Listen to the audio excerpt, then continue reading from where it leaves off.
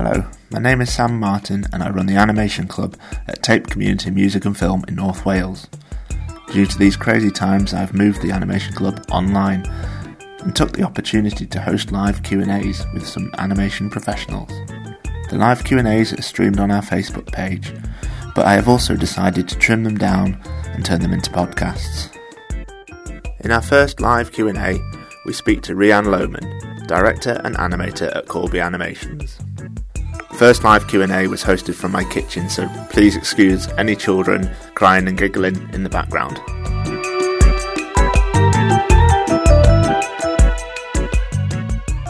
I am the director slash producer slash animator slash set everything for Corby Animations. I do actually have a couple of people that help me out sometimes, like my husband. He's my director of photography. He's pretty awesome. We have a really kind of solid team going. But yeah, I mean, we've just started Corby Animations 2 years ago, and I love animating. It's just the best thing in the world. I didn't think I was going to like it as much as I do, and I love it. It's a really rewarding thing, isn't it, animation? It's quite... It is. It really is. It's great. I don't know if you find it's quite an easy thing to start doing, and then there's a lot to learn in it, and it's quite feel a sense of achievement, isn't it, with it? Yeah, it's so rewarding. It's so incredibly rewarding. I honestly, just about after every one of my animations that I've done, that moment whenever it's done, it always hits me, and I always start crying because I'm like, okay, we just did this, and I hope, like, my only hope is that it reaches just one person and just kind of like makes them get this feeling of joy for even just 30 seconds. I love it. So Shane's asking, how do you turn an interest of animation into being a profession? I'm guessing. They say that it takes so many hours to really be a professional, And the thing is that I don't really consider myself a professional. I just do it because it makes me happy, and one of these days I might consider myself a professional. But I just do it for the love of it, And if I turn this into a career, so be it. And there might be a day where I just decide, hey, I don't want to do that anymore. But you know what?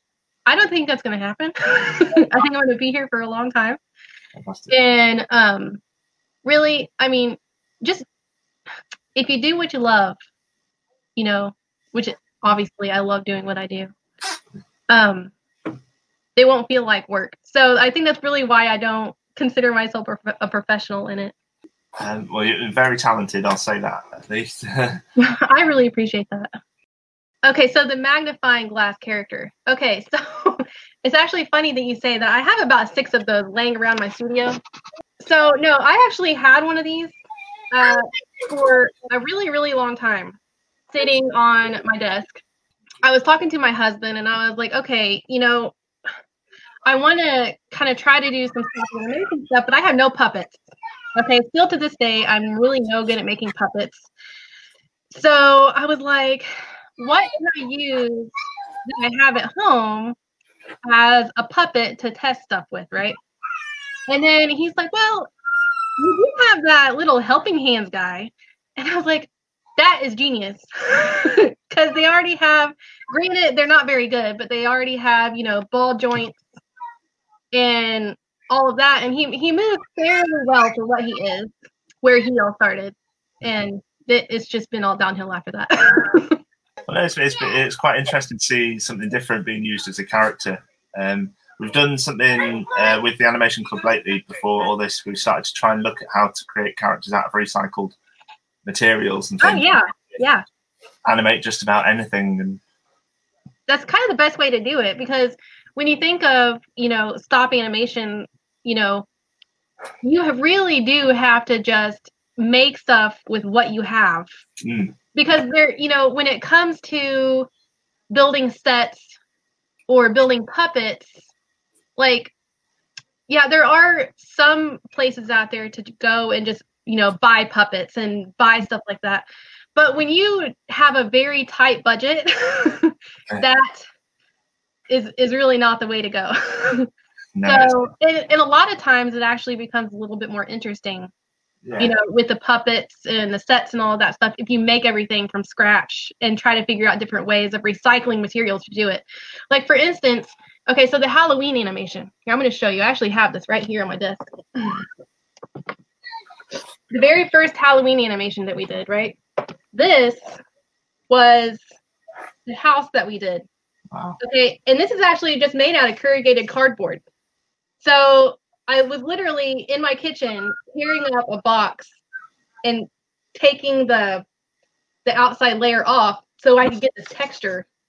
And yeah, I just love it. And of course, everything fell out of the inside of that. Well, it is great, isn't it?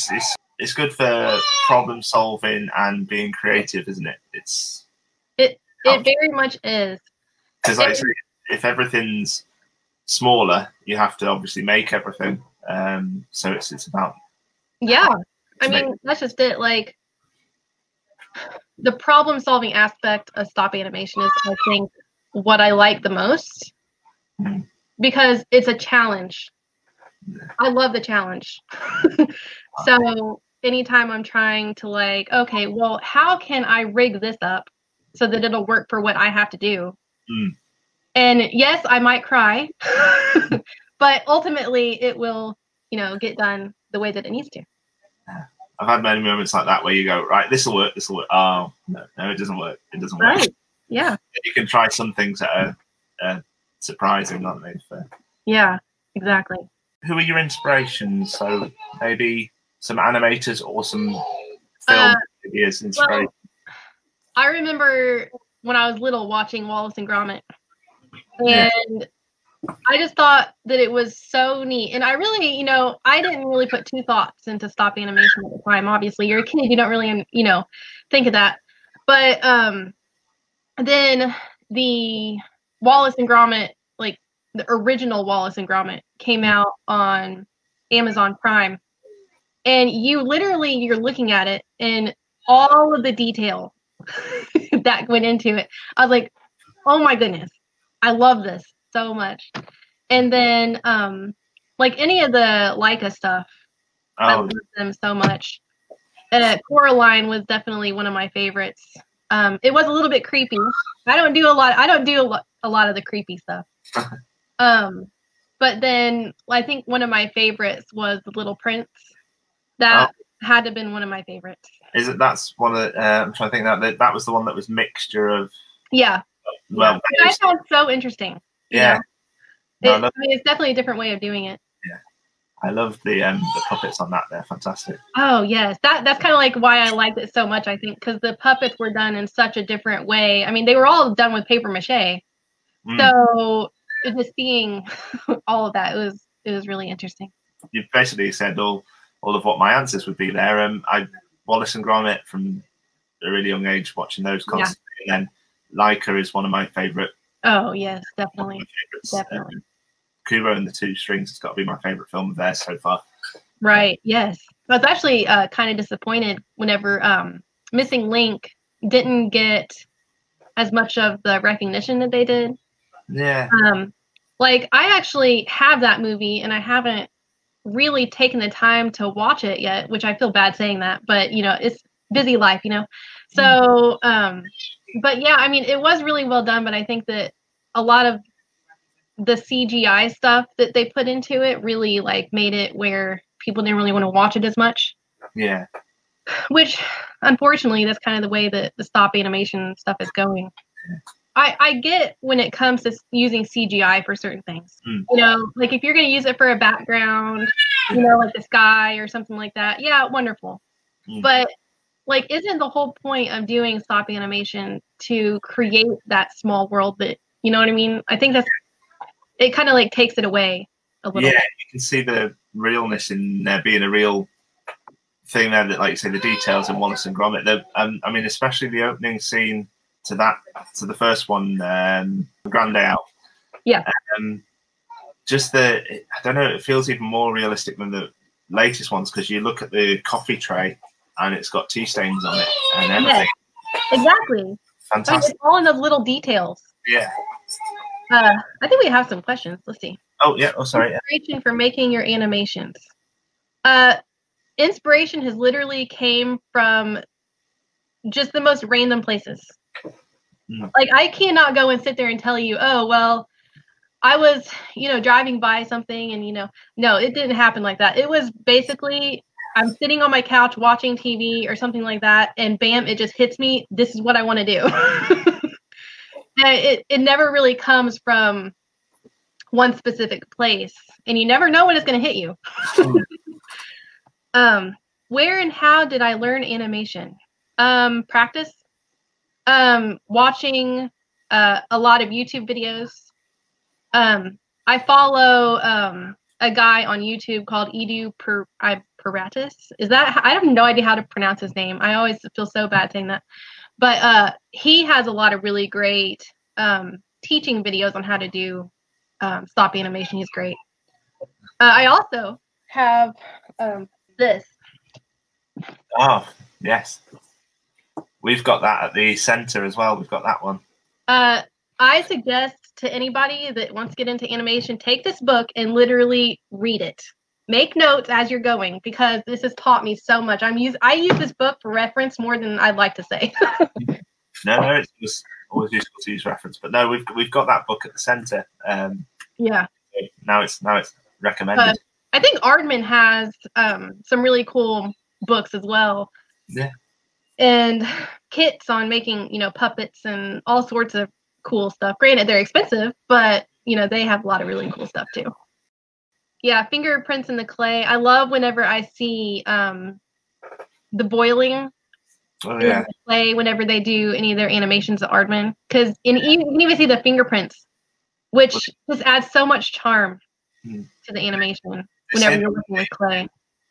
Sometimes when they're making them, because sometimes now they're not plasticine, they're sculpted and then cast. But they add the fingerprints to the casts now, just because they... Right, yeah. No, yeah, it's kind of funny, because, now Aardman does the removable mouth. Yeah. Which, that's kind of what I'm wanting to get into doing, because making... Yeah, I don't do clay, unless I absolutely have to. To 3D printing. I have texture issues.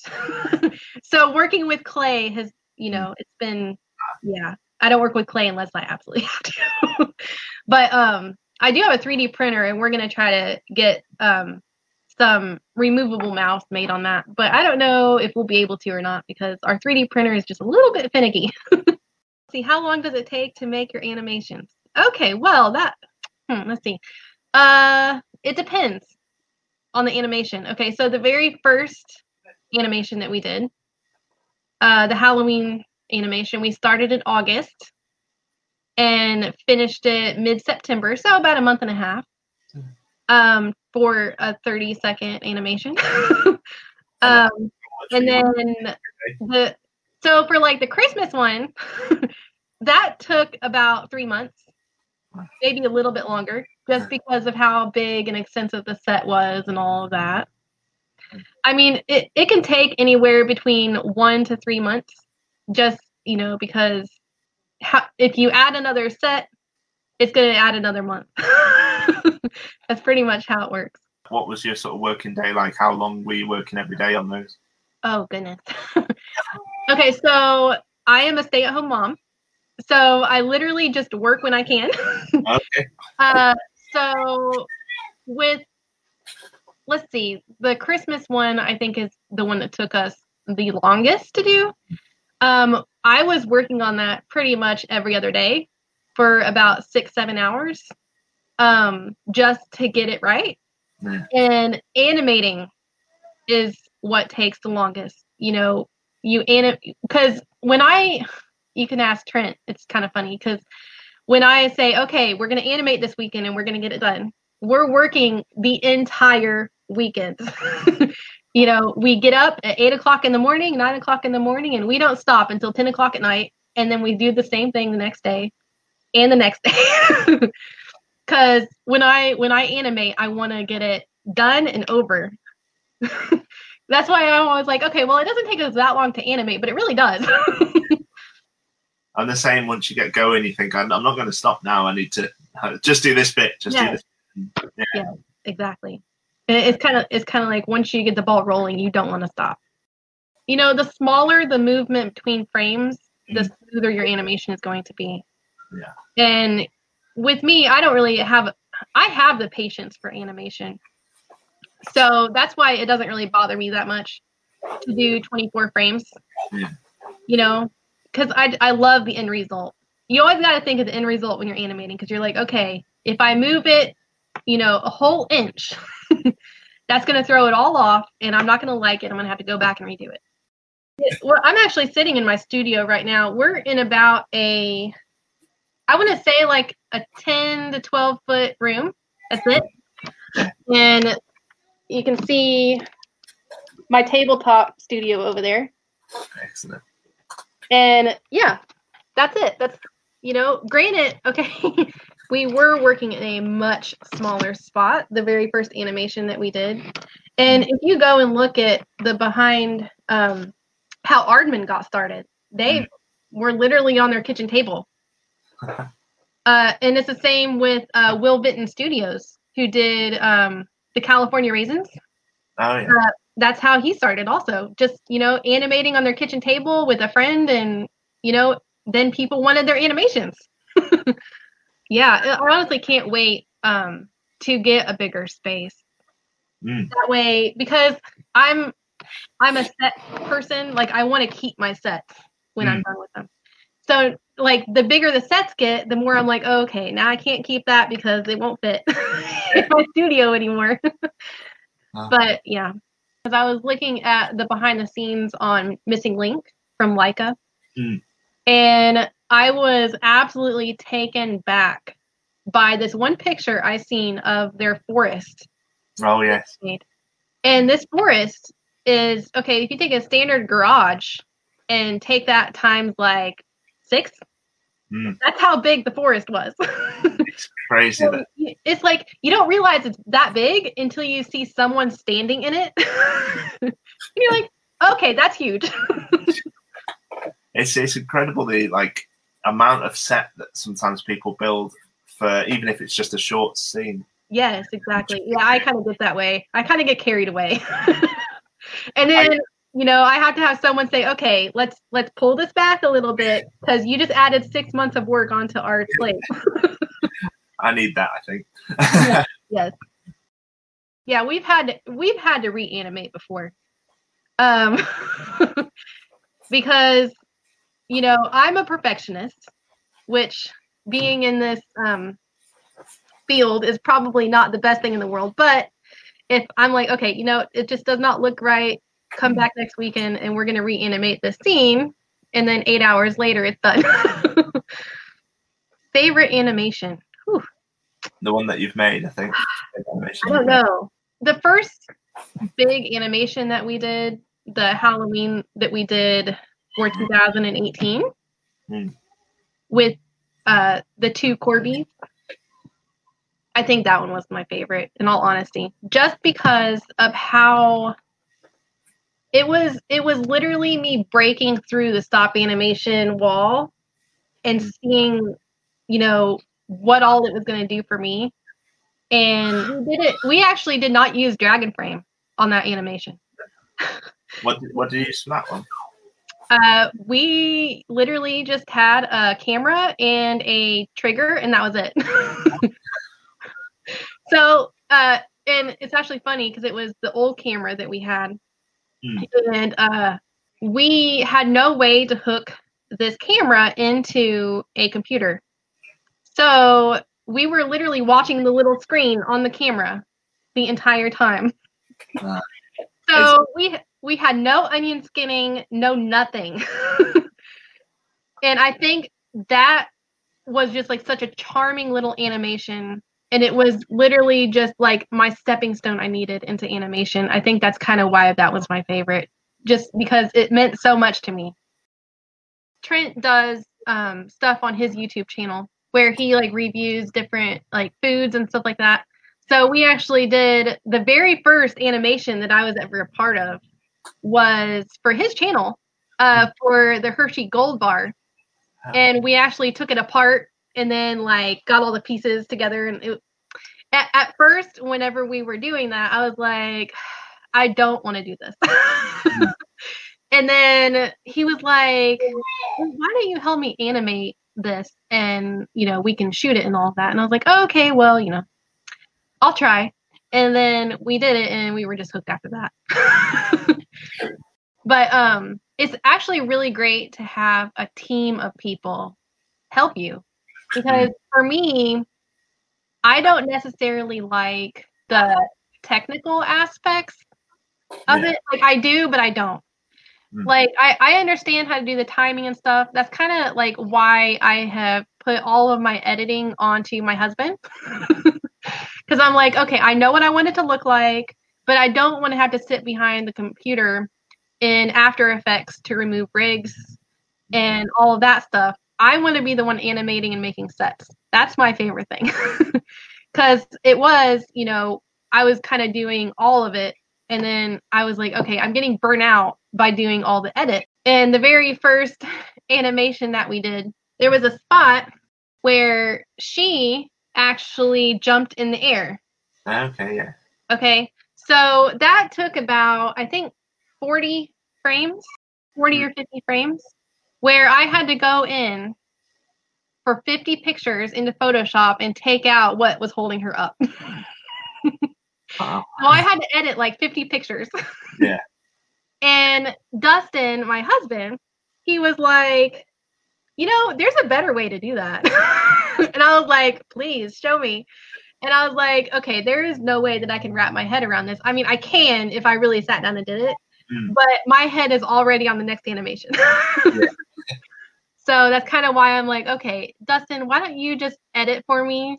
And, you know, I'll just kind of, you know, because I'm the director, I'm just directing him to show him, you know, what I want it to look like and the timing. Like, I always edit all of my timing in Dragon Frame because it's just so much easier because they have the frame holds and all of that. So I just give him the footage after that and he just takes it away. It's great. That's a good point to make. It's good to share the different jobs with other people, because although a lot of people working from home will probably have to do a bit of everything. Yeah, exactly.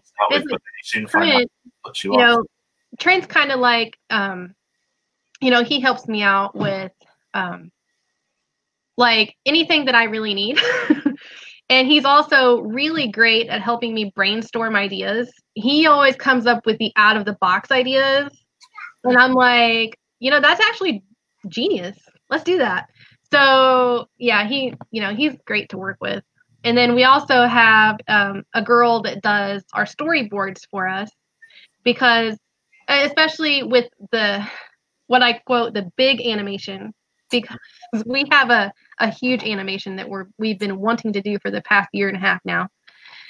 And instead of doing stick figures, we have her, who is an excellent illustrator, and she helps us out with some storyboards sometimes, and it's pretty great. But yeah, having a good team is definitely necessary. Trent's put he's the tree dude. Idea making the trees. Yeah, he's the tree dude. Anytime you see a tree in one of our animations, he is the one that did it. With the exception of the one that was in O'Sheet. I was the one that did that. We have 4 puppets, which is very big for us. We've never had 4 puppets in we don't even have 4 puppets ever. Like Corby is a puppet technically, but he's not technically a puppet. We only have 1 puppet, and that's Buster the bunny. So we have 2 girls in this animation. Both of them are different, but they're made out of yarn. And then we have a second set of girls that are going to be made out of, they're going to be needle felted. Oh, nice. So it's going to be very interesting. I've kind of been putting it off making the puppets because I have high anxiety about I do like the needle felting bunny was also Buster. Oh yeah, I actually have him right here. Needle felting is definitely a time-consuming craft. We actually had a girl named Jessica make this bunny for us, and I literally sent her the wire armature already pre-made, and she got it in the mail, and she's like, "Oh my goodness, what did I sign on for?" Because she didn't realize, one, it was going to be that big. And yeah, it was pretty cool. She did a great job on it. There's an animation I'll have to send to you, which came to mind when I saw your puppet on Facebook, the wool rat one. Hmm? I think it's called Zero. Oh, yes. That's okay. Thing, okay, that's actually the inspiration that I took for the animation that we're doing now with the yarn wrapped. Yeah. And I was like, ever since I've seen, that was actually one of the very first stop animations that I've seen. And I just fell in love with it. It was like one of the best animations.